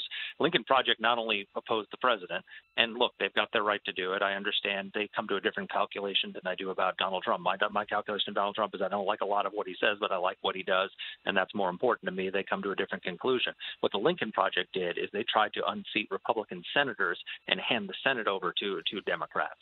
That is unconscionable. That is you cannot say that you're a conservative and want to give unbridled one-party power to the Democrats and allow Bernie Sanders and Elizabeth Warren to impose socialism on America. I respect people who disagreed about Donald Trump and opposed him and didn't vote for him. I don't respect anybody who wanted to have give Joe Biden a Democratic Senate. Right. They were very vociferous. And they were repudiated. They're 0 for 7 and hopefully will be 0 for 9. Right. And they raised a ton of money. We'll see if some people get into a Biden cabinet because of some of the stances they took. All right, we'll see. Mark Thiessen, always great to talk to you. Great to talk to you. All right, so Mark's telling the president, hey, the way you get out could really set you up for the next time. I'm not sure the president is thinking clearly now. I think he is so upset about what seems to be the end of his presidency. This is the Brian Kilmeade Show. I'll be back with more to know and with your calls in just a moment. Both sides, all opinions. It's Brian Kilmeade. Fox Nation presents podcasts Women of the Bible Speak. I'm Shannon Bream, host of Fox News at Night and author of the new book, Women of the Bible Speak, the wisdom of 16 women and their lessons for today. Subscribe now on Apple Podcasts, Spotify, FoxNewsPodcast.com, or wherever you download your podcasts. From his mouth to your ears, it's Brian Kilmeade. We're back, everyone. 1-866-408-7669. Let's go to Nat in Florida. Hey, Nat. Hey, how you doing? Good. What's on your mind? I'm hoping. I voted twice for Trump, but I didn't vote for him in the Florida primary way back when. The point is, he has a way of alienating people like no one I've ever seen. I like what he does, but he's basically a vulgar, narcissistic individual that brings out the base. I mean, we're all talking about the 71 million people who voted for him. How about the 74, even with the fraud, the 73, 74 million people who are motivated to come out and vote against him? Yeah. That's what he does. He's he reminds me of a friend of mine when we were single in Manhattan and stuff like that. You know, we'd walk up to a group of girls. He'd come over. They'd all leave, and we would put on the least wanted list. I mean, I hope he prevails in the courts. But if he doesn't, I pray that he says, I'm going to retire gracefully and gets out, because I've never seen anyone like it who motivates. I've rarely voted for somebody. I usually vote against somebody. Last person I voted for with enthusiasm was Ronald Reagan. It's always I'm voting against Obama or voting against Trump. that's what he does. People want to come out. I hear you, Nat. And let me just give you some stats. 51% of the people who said they voted for Joe Biden said it was because they were voting against Trump, not for Biden. I think it's actually higher. Thank you. Let's find out there's more to know. More to know. So we hear about this coronavirus vaccine, right? Ticketmaster is exploring verifying fans with the vaccine to start having concerts again. The ticketing giant, Ticketron, Ticketmaster, I should say, plans to have customers use their cell phones to verify the inoculation of whether they tested negative for the virus 24 to 72 hours before. The plan, which was still being ironed out, will utilize 3 separate components, including some digital ticketing app, third-party health information, firms like Clear, which we love Clear, and then make it a health pass. Vaccination distributors like LabCorp and CVS would offer some type of verification. They're desperate to get back into live events. Everybody is. I know, but are you comfortable with that, saying you have to have a vaccine in order to go to a concert? I don't know. You want to see Cole Swindell or not see him? You know? You want to watch him on a Zoom call? Well, the thing is, the or part here is if you just test negative, right? But I think if you have to prove you've been vaccinated, what happened to HIPAA suddenly, right? I mean, I know you're offering that up yourself, but still, it seems a bit strong. Next, Hollywood's getting back to work. Film permits are up 24%. They're still off 47%. No one's filming anything. Think about that. The crews, the grips, the cameramen, not just the actors and actresses, the producers, the directors.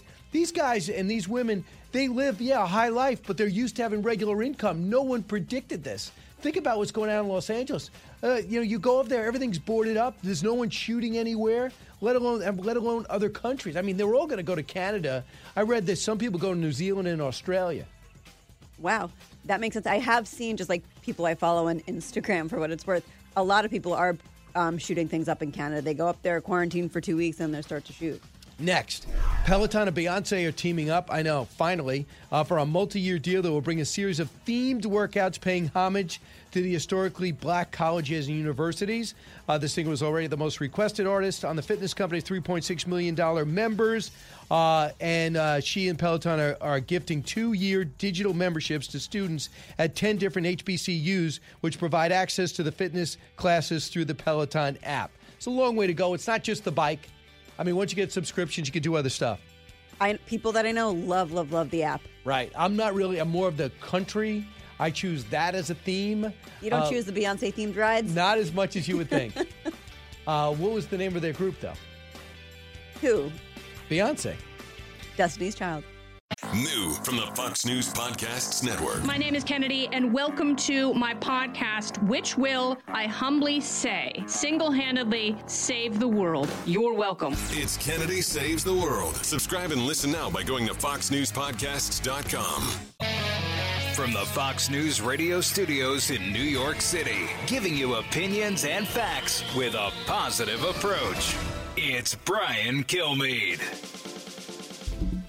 Thanks so much for listening, everybody. It's the Brian Kilmeade Show. Karl Rove is just getting out of the shower. He'll be with us shortly, providing that insightful analysis on this relatively unprecedented time in American history, as we're between 2 presidents and the current president fighting it out in multiple states. We'll get into detail. At the bottom of the hour, one of America's best-known sportscasters, Jim Gray, out with a brand-new book called Talking to Goats. And basically, they're his friends, from whether it's Julius Erving, whether it's Tiger Woods, whether it's Tom Brady or Mike Tyson or Muhammad Ali, now Lonnie Ali. He brings those experiences to life. It's going to be a special that's going to be on this Sunday at 10 o'clock. It's going to be on Fox Nation. I was able to host it with him. He's going to be with us shortly. And, of course, the Masters starts today. Usually it's in March, but everything's different this year. I don't know if you've heard. Let's get to the big 3. Now, with the stories you need to know, it's Brian's Big 3. Number 3. If you look at new diagnoses of cancer plummeting, the only explanation is that we're going to see this data play out in the coming year or 2 and realize that lockdowns are not a good national strategy. I think we pretty much know that, and I think the rest of the world is showing us that. That's Marty Makary. He's a Fox News contributor and a doctor. We are looking at another lockdown. COVID-19 surging in all 50 states. Hospitalization surging in the Midwest. What are we going to do about it? Looks like some power-hungry governors want to shut us down again. And the politics behind the vaccine, we'll share that story. Number 2. President-elect Joe Biden's win still has not been ascertained, but he is plugging along with his agenda tonight, tapping his longtime aide Ron Klain to be his chief of staff. Yep, Biden's uncivil war begins to surface as he names the chief of staff, and we'll get into his background, baggage, as the liberal lobbying begins for positions of power. The Black Lives Matter leadership group and the loony left begin to say, we now got you elected, Joe. We have our demands. Number 1. It remains the view of the Trump campaign that this election is not over. As we speak to you today, Joe Biden has been certified the winner in exactly 0 states. So, no, this election is not over. Well, that's Tim Murtaugh. The battle plan is mapped out. The Trump team details their multi-state legal fight for a vote count everyone trusts. What are their chances? What about the legal fights? Well, they did get some good news yesterday when the Attorney General in Georgia says we will recount by hand all the ballots. Joining us now, Karl Rove. Karl, is that a good sign? Yeah, it's useful. First of all, there had to be a recount because under Georgia law, if less than 0.5% separates the two candidates, and in this case, it's just over 0.25% separates the two candidates, there's an automatic recount, and it's left up to the Secretary of State, not the Attorney General, but the Secretary of State to determine the nature of that recount. And he has decided that people would have greater confidence if all 157 counties conducted a hand count recount, and that's what will happen in Georgia. In Arizona, there were 11,000 down. That's whittling down every day. Michigan, 145,000. Nevada, 36,000. Pennsylvania, 53. Georgia, 14,000. And you say in your column today, unless something emerges quickly, the president's chances in court will decline precipitously. Well, I say they'll decline precipitously when they begin to certify the results, which will start on the 20th of November. 8 days from now. So the president's team is a little bit behind the power curve here. They've made accusations of widespread systemic fraud. They've got to get to court with solid evidence and get to court quickly, because once those states start certifying that, either Trump or Biden has won, it is difficult. It raises the bar of difficulty for the losing candidate to overturn those results. You write on the 20th, Pennsylvania, on the 23rd, Michigan, on the 30th, Arizona, and then Wisconsin on the 1st. I'm not sure. Is Wisconsin are they recounting? I don't think they are. A recount is possible, and if the Trump campaign wants a recount, I think they have to apply for it. But my general point was, think about it. We're sitting here. The election was a week ago Tuesday. And they've had some filings in court. They had to do with mainly observation of the vote count. But if they have systemic, evidence of systemic fraud, they better get it framed up and into court quickly, because courts are going to be loath to see sort of last minute, accusations thrown against these counts. You've got to hold them off from certifying. They're going to require a high level of evidence for a midnight plea to keep the state from certifying. If there's one thing that I think it's pretty consistent, the president from day one, when he heard that ballots were going to be mailed out to people without them requesting it, he said that was going to be a problem. He was right, wasn't he? Yeah, absolutely. Now, most of these states did not mail out ballots to everybody, but yeah, that is a problem. Nevada did. And I think, look, if you mail them to real people, it's one thing. And if you've got in place, like Oregon and Washington, the procedures, the safeguards, the equipment, the personnel to manage that process, that's one thing. But those two secretaries of state, those two states, along with Colorado and a couple of others, do all mail-in ballots. Well, Oregon and Washington in May, the secretaries of state told their colleagues on a conference call, if you don't already cast 60% of your vote by mail, you're not going to be prepared by the fall. It took us 5 years to get in a place where we could do this. So then you had Nevada and New York and others go ahead with mailing ballots, either for the primaries or, in the case of Nevada, for the general election, to everybody on the voter file, including the inactives, who are, by their very nature, if you're an inactive, it means that you have not voted for a number of years, and they have sent you a first-class postcard saying, are you still around? And the postcard has been returned by the post office as addressee is unknown.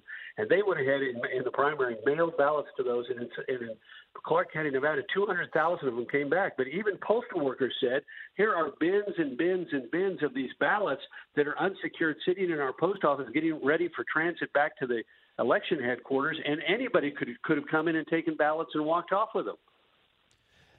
That's what I think is really killing President Trump. He feels like in a different time without these the perfect storm for Joe Biden where he doesn't have to campaign. He could not keep up the pace if he had to. And then these ballots flooding the zone. The president won big on Election Day. He won big on mail-in voting. Of course, he could have played it different and said a little bit more positive on the stump about mailing in votes. So Ron Klain is been named the chief of staff for Joe Biden. Remember when he said this when Joe Biden had his own potential pandemic to deal with? Here's what he said, cut 21. A bunch of really talented, really great people working on it, and we did every possible thing wrong. And it's, 60 million Americans got H1N1 in that period of time, and it's just purely a fortuity that this isn't one of the great mass casualty events in American history. Had nothing to do with us doing anything right. It just had to do with luck. And so if anyone thinks that this can't happen again, they don't have to go back to 1918. They just have to go back to 2009, 2010. He told us he wasn't ready. He told us he made mistakes. That's the guy in charge now. Well, first of all, if you've ever been in a White House briefing about these kind of events, that's what everybody who is briefing you tells you is the possibility, because we have a huge number of unknowns. We don't know how transmissible the virus is from animal to human. We don't know about how transmissible it is among humans. We don't necessarily know exactly how it will be transmitted. We certainly don't know what the mortality rate is going to be, and we don't know the right therapeutics and the right treatment, and we don't know, or at least we used to not know, how long it was reasonable to expect before we would get a vaccine. In fact, even today, we don't know that. Thank God we've got Operation Warp Speed, and thank God for one other imponderable. For some reason, this virus does not change as much as viruses normally do. That's why, remember, you have to get your annual flu shot. It's because the flu virus is constantly changing. So he was simply telling the truth. But the fact of the matter is that the criticism of President Trump over his handling of COVID is largely unfair. And think about this. In March, guess what Ron Klain was saying? We don't face a health pandemic. We face a fear pandemic, accusing the administration of overhyping the threat of the coronavirus. So, you'll notice after that comment, he sort of disappeared from the public view. The Biden campaign decided, between him and Zeke Emanuel saying, don't run out and get a mask, it won't do any good, and Erwin Rylander saying, the idea that this would be a global pandemic is highly unlikely, and the idea that there's a threat of death from this is negligible. Those guys also largely disappeared from the public scene. No longer were they out there being characterized as advisors and spokesmen for Vice President Biden on this issue. So let's talk about the division on the left. Michael Moore is pushing Joe Biden not to go up the middle. So he decides to write a letter and then read it out loud. Cut 28. I see various people in the media and elsewhere trying to take credit for your victory and using their personal agendas to push you away from the progressive left and toward the cowardly center. They think because Trump got 70 million votes that the Democrats should now reject Black Lives Matter, reject AOC, and reject anything that vaguely sounds like socialism. Please do not make the same mistake that an otherwise well-meaning and well-intentioned President Obama made. Charge in there on January 20th like FDR on steroids. And go big. So to handle it like we're coming off a depression on the doorstep of a world war. Michael Moore, political philosopher, bon vivant, and campaign consultant. My suspicion is that letter is going to get absolutely no attention inside Team Biden, and there's a fight brewing inside the Democratic Party. Joe Biden will be stronger if he rejects the left. He will be weaker if he tries to appease it, but it ain't going away. It is a descendant element inside the Democratic Party, and AOC has the followers, and the squad has the the moxie, and they think they are right. It was amazing. They held a news conference, and the squad said, you know what won the election was the addition of the most left-wing, the most progressive, i.e. left-wing member of the U.S. Senate, Kamala Harris. That's what won the election for Joe Biden. I mean, that's what these people think. And they also said, stop downplaying the issues that matter to our communities, defunding the police, ending the military state. I mean, I love it. They got this new member of Congress. I mistakenly said last night on Hannity that she was from Maryland, but she's from Missouri, Cori Bush, who said we ought to defund the military and turn all that money into social services. It's a little scary. It's beyond scary. And Black Lives Matter co-founder came out and said they want a meeting immediately with the president. Patrisse Cullors says she requested a meeting because she got him elected.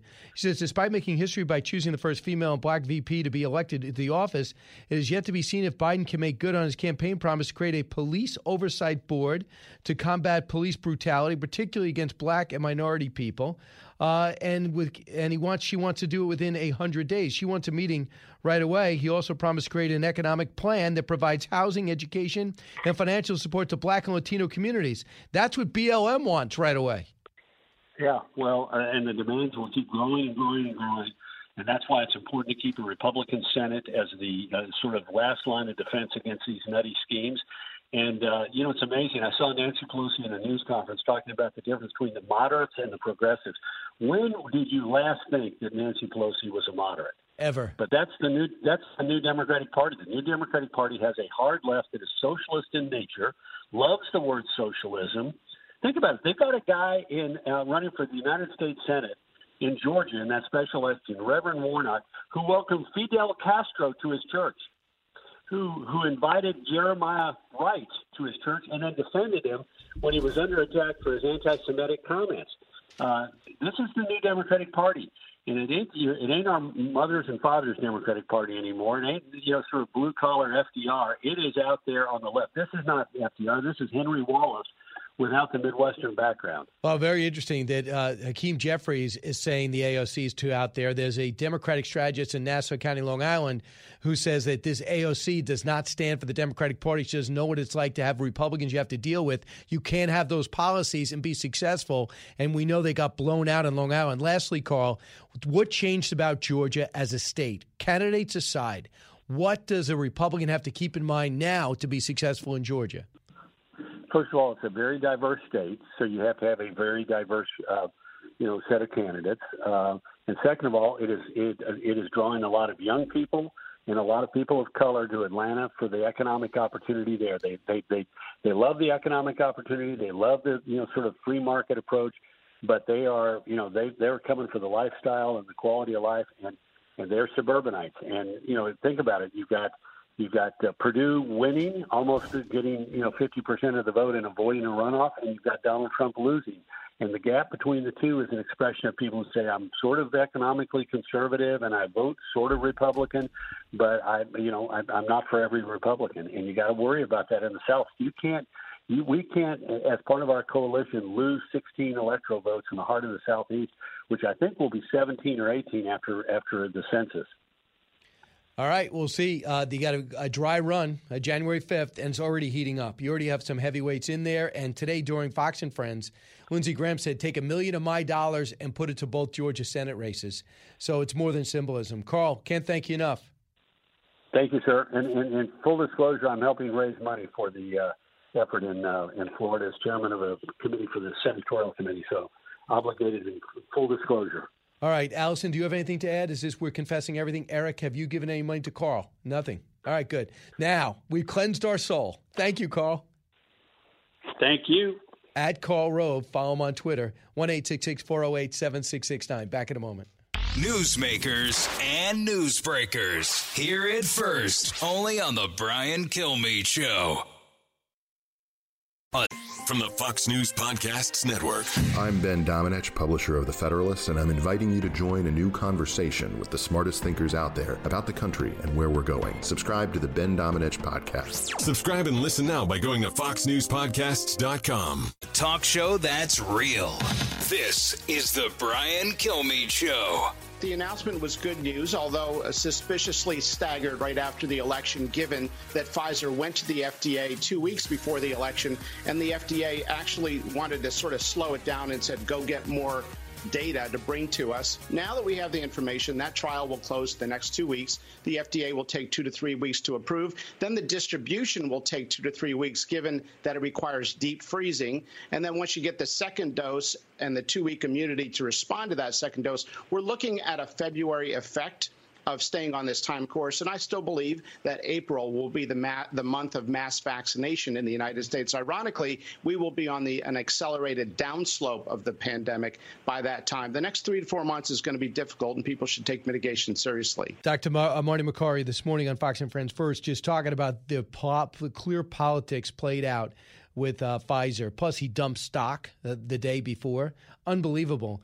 And they could have announced this the week before. And they said quickly, we're not involved of Operation Warp Speed. Really? You were. They put $2.5 billion and invested into your product, your dosage. So that was wrong. Plain politics. Give it to Biden. They called Biden before they called Secretary of Health and Human Services first. He found out Monday. Biden found out Sunday. How wrong is that? Don, listen on WNIS in Virginia Beach. Don.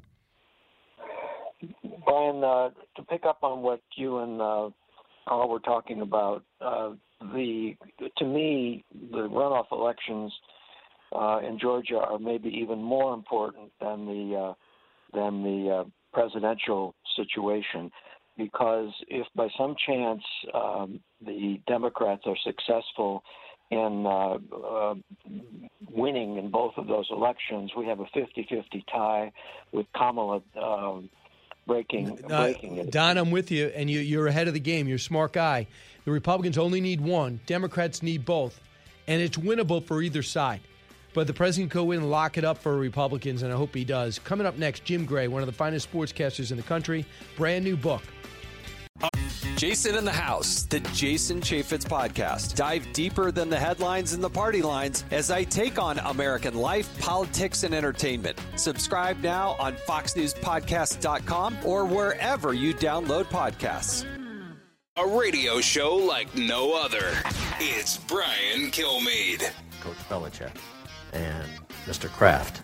Do you feel appreciated by them, and do they have the appropriate gratitude for what you have achieved? I plead the fifth. I think everybody in general wants to be appreciated more at work, in their professional life. But there's a lot of people that appreciate me way more than I ever thought, was possible as part of my life. So you take it from them? Well, I think it's, you have different influences in your life. And I think the people that I work with, they're trying to get the best out of me. So they're trying to treat me in a way that they feel is going to get the best out of me. And, I've got to get the best out of myself. So read between the lines. Tom Brady does not feel, I guess in Bill Belichick's case perhaps, that he was appreciative of what he did for the franchise with the Super Bowls, the victories, and maybe without a lot of talent surrounding him that you would think Super Bowl champions or perennial Super Bowl contenders would have. But you got what he meant. He said, maybe Bill Belichick's being tough on me to get me better. Jim Gray is the one who asked those questions, and he asks Tom Brady questions every week during the football season. He's author of a brand new book called Talking to Goats, an acronym meaning greatest of all time. And that man you just heard from wrote the foreword to Jim Gray's book. He's in multiple sports Hall of Fames. Jim Gray, welcome back to the Brian Kilmeade Show. Brian, thank you. Good to be with you. So where were you? Set the scene when you were talking to Tom Brady. For that bump in that we just had. That was at the Milken Institute, the Milken Global Conference a few years ago. Mike Milken, who puts on this global conference and gets people from all walks of life, Nobel Prize winners, presidents, and so forth, puts on an amazing conference. And I usually do a sports panel there, one or two for the conference. Had Kobe Bryant in the past, Jerry West, Bill Walton, Joe Torre, John Wooden, so forth, and so Tom was the guest that year. Right, no doubt about it. Tom made the cut for the book, Greatest of All Time. I don't really think people debate that much anymore who's the greatest quarterback ever, despite last weekend, and what he's doing at 43. Jim, when you finally got done with this book, did you have more of an appreciation from the journey you've been on? Did you discover anything about yourself as you look back at some of the great moments and the great people that you've interviewed? Well, yeah, just that it all happened, Brian, and when you put it all together, and you don't necessarily just think about it on a day-to-day basis. You're just going about your life and living and trying to do the best you can in your job and with your family and so forth. So when you go back and you review, tens of thousands of events and interviews, and start digging through the tapes and transcripts and in your memory and notes and all the stuff that you've accumulated over that time. And I had tremendous help. Greg Bishop, a great writer from Sports Illustrated, wrote the book with me, and he was just fantastic in how he organized it all and got it down on paper and made it come to life. And I'm so grateful to him. So we have an hour special. I was lucky enough to come out and interview you for an hour special. It's going to be on Fox News, 10 o'clock Sunday. And then Fox Nation will have the expanded version, which you're not going to – if you even remotely like sports or you recognize some great moments in sports, you will not be able to pull you away from this special because, Jim, you provided a lot of the footage too. You even have a 10-year-old Tiger Woods where you interviewed him. And maybe you could set the scene of when you came across this young phenom who lived up to the hype. I was moved out to Los Angeles and was here for the Olympics, working on the official film of the 1984 Olympics with Bud Greenspan, and was a freelancer in sports, including freelancing for ESPN. And I saw in the old Herald Examiner that there was 8 or 9-year-old Eldrick Woods had hit his third hole-in-one at Cypress Club in Southern California on whatever the number was, using a 6-iron on the par 3 fifth hole or whatever it was. And I looked at that and I said, this has got to be a misprint. There's no 9-year-old who's doing this. Just can't be that he had that many. So I cut it out, and the old agate type used to be the transactions where you could get everything. It was one-stop shopping. You'd find out who was traded, who was hired, who was fired for hockey, basketball, baseball, and golf and so forth. Called down there to John Allensmo, who was the head pro, and I said, is this true? Is there somebody named Eldrick Woods who's down there at all? Yep, he's here every day. I said, really? Do you think I could come down there and interview him? He said, well, as far as the course is concerned, that would be fine, and I'll make myself available too, but as far as the young man is concerned, and he called him Tiger. He said everybody calls him Tiger. You'd have to ask his dad, who's here with him every day. So hired a camera crew myself and went down there and asked Earl Woods, who was Tiger's father, and he said sure. And so during that, we taped him, hitting golf balls for quite a while and in the sand trap and putting and so on and so forth. And it was truly remarkable, and did the interview. And in that interview, Tiger said, one day he hopes to win all the majors and beat all the pros. Became a very famous line of Tiger's later on in his life when he did in fact do that. And I also asked him, Brian, could I be his caddy? And he asked me if I could read greens, and he said sure, but just the basic 10%. So we've often laughed about that over the years. It was a big financial mistake by me not to do that. Right, and I just one thing that you could have been fluff before fluff, but you were a little thinner. But a couple of things come to mind, Jim, is that when I read this book, you're a guy that's always open, always asks the questions, always curious, but you also seem to break through with these guys. And even that question to Tom Brady that you just asked him, you're friends with him. He probably doesn't want that. He knows the answer, if you ask me, is probably Belichick doesn't appreciate what I've done. I think Kraft probably does. And he probably, you ask him tough questions, and he says that. We're friends, but you'll still, when it comes to Kobe Bryant, when it comes to Tiger Woods, you'll still ask these guys the tough questions that a lot of times in Mike Tyson's case too might make them uncomfortable. Is that tough? Well, no. I mean, I think you have to do that, and all of these guys are aware of that when they agreed to do the interview, Brian. You have to be able to ask them what has gone on and transpired in the game that they have just played, or what's coming up in front of them. So as long as it's on the field of play, I said this a couple of years ago. We were doing a roundtable with Mike Tyson at the International Boxing Hall of Fame, and he was, nice enough to come up there and do my induction. And somebody asked that question you just asked, and I hadn't thought of it after all these years until then. And I said, Mike Tyson has just been hit 150 times in the head by Evander Holyfield. Tom Brady's been sacked 4 times by Michael Strahan.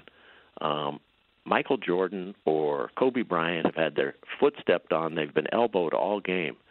Do you really think that anything that I can say to them about that performance is offensive?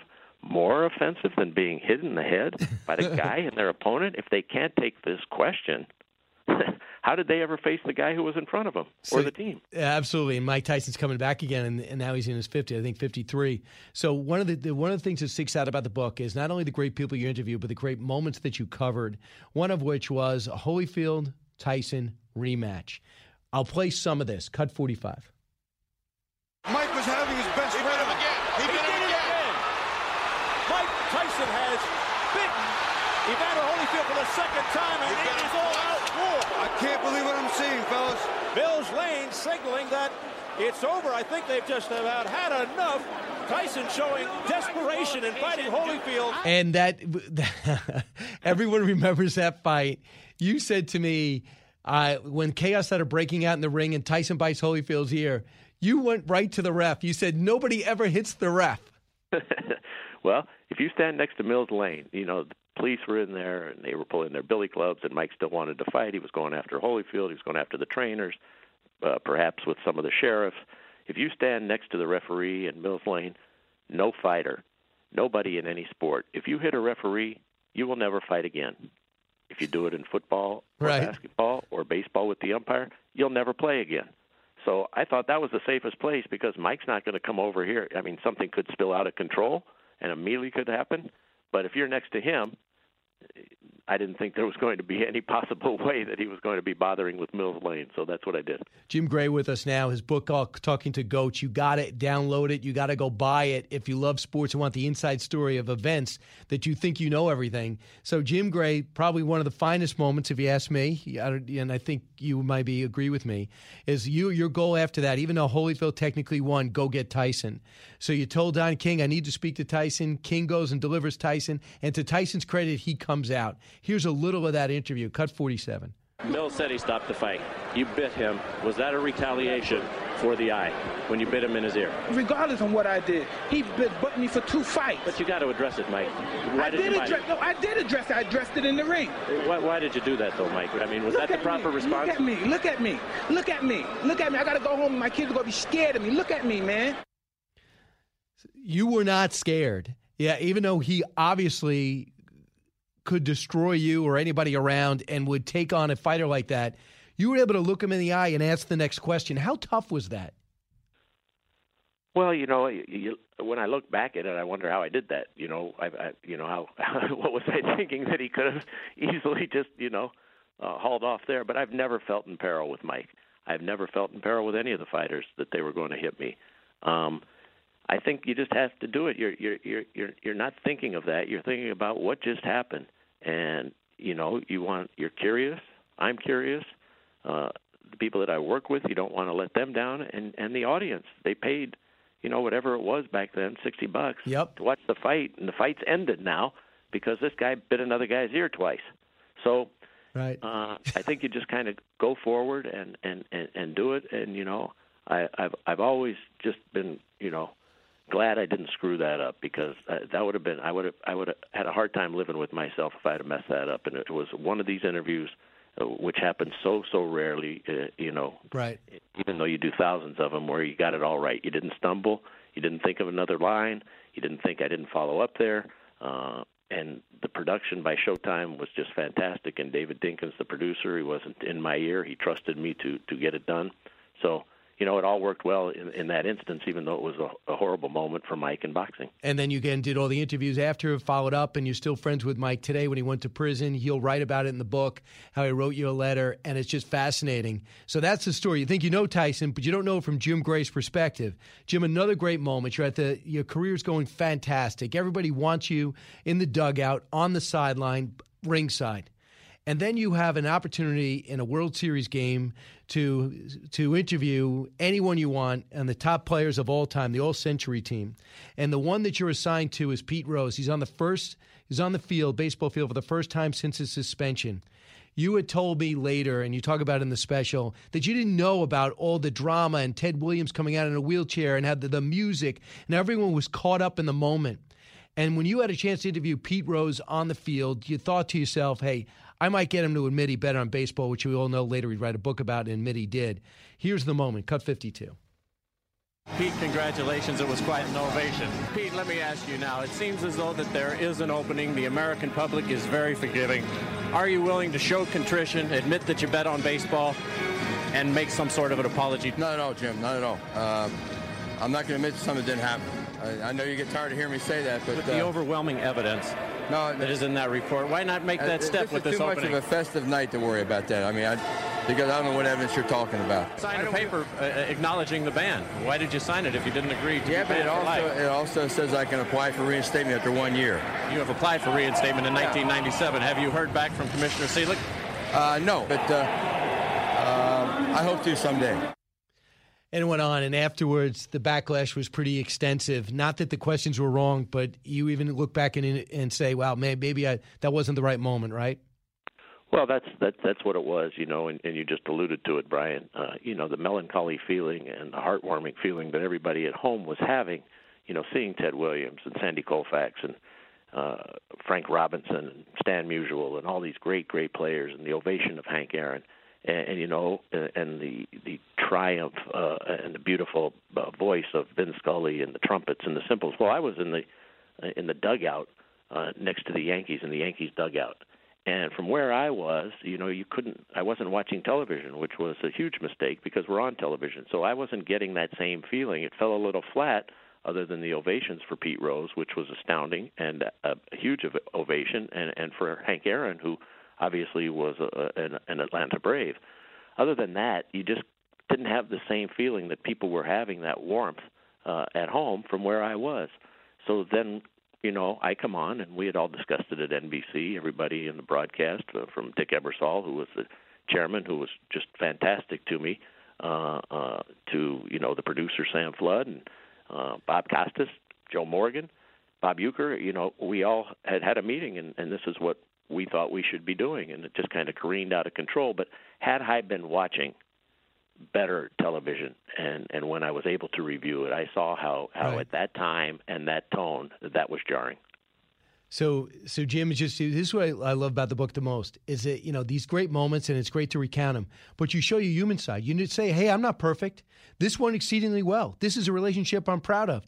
And this is an interview I wish I could have back. Then Pete Rose became the good guy, and everyone was targeting you. The Yankees blew you off, and you talk about that in the World Series where they chose not to speak to you afterwards. And that's going to be in the special. Also in the special, real quick, Jim, you talked to Pete Rose for the first time in 21 years about that moment.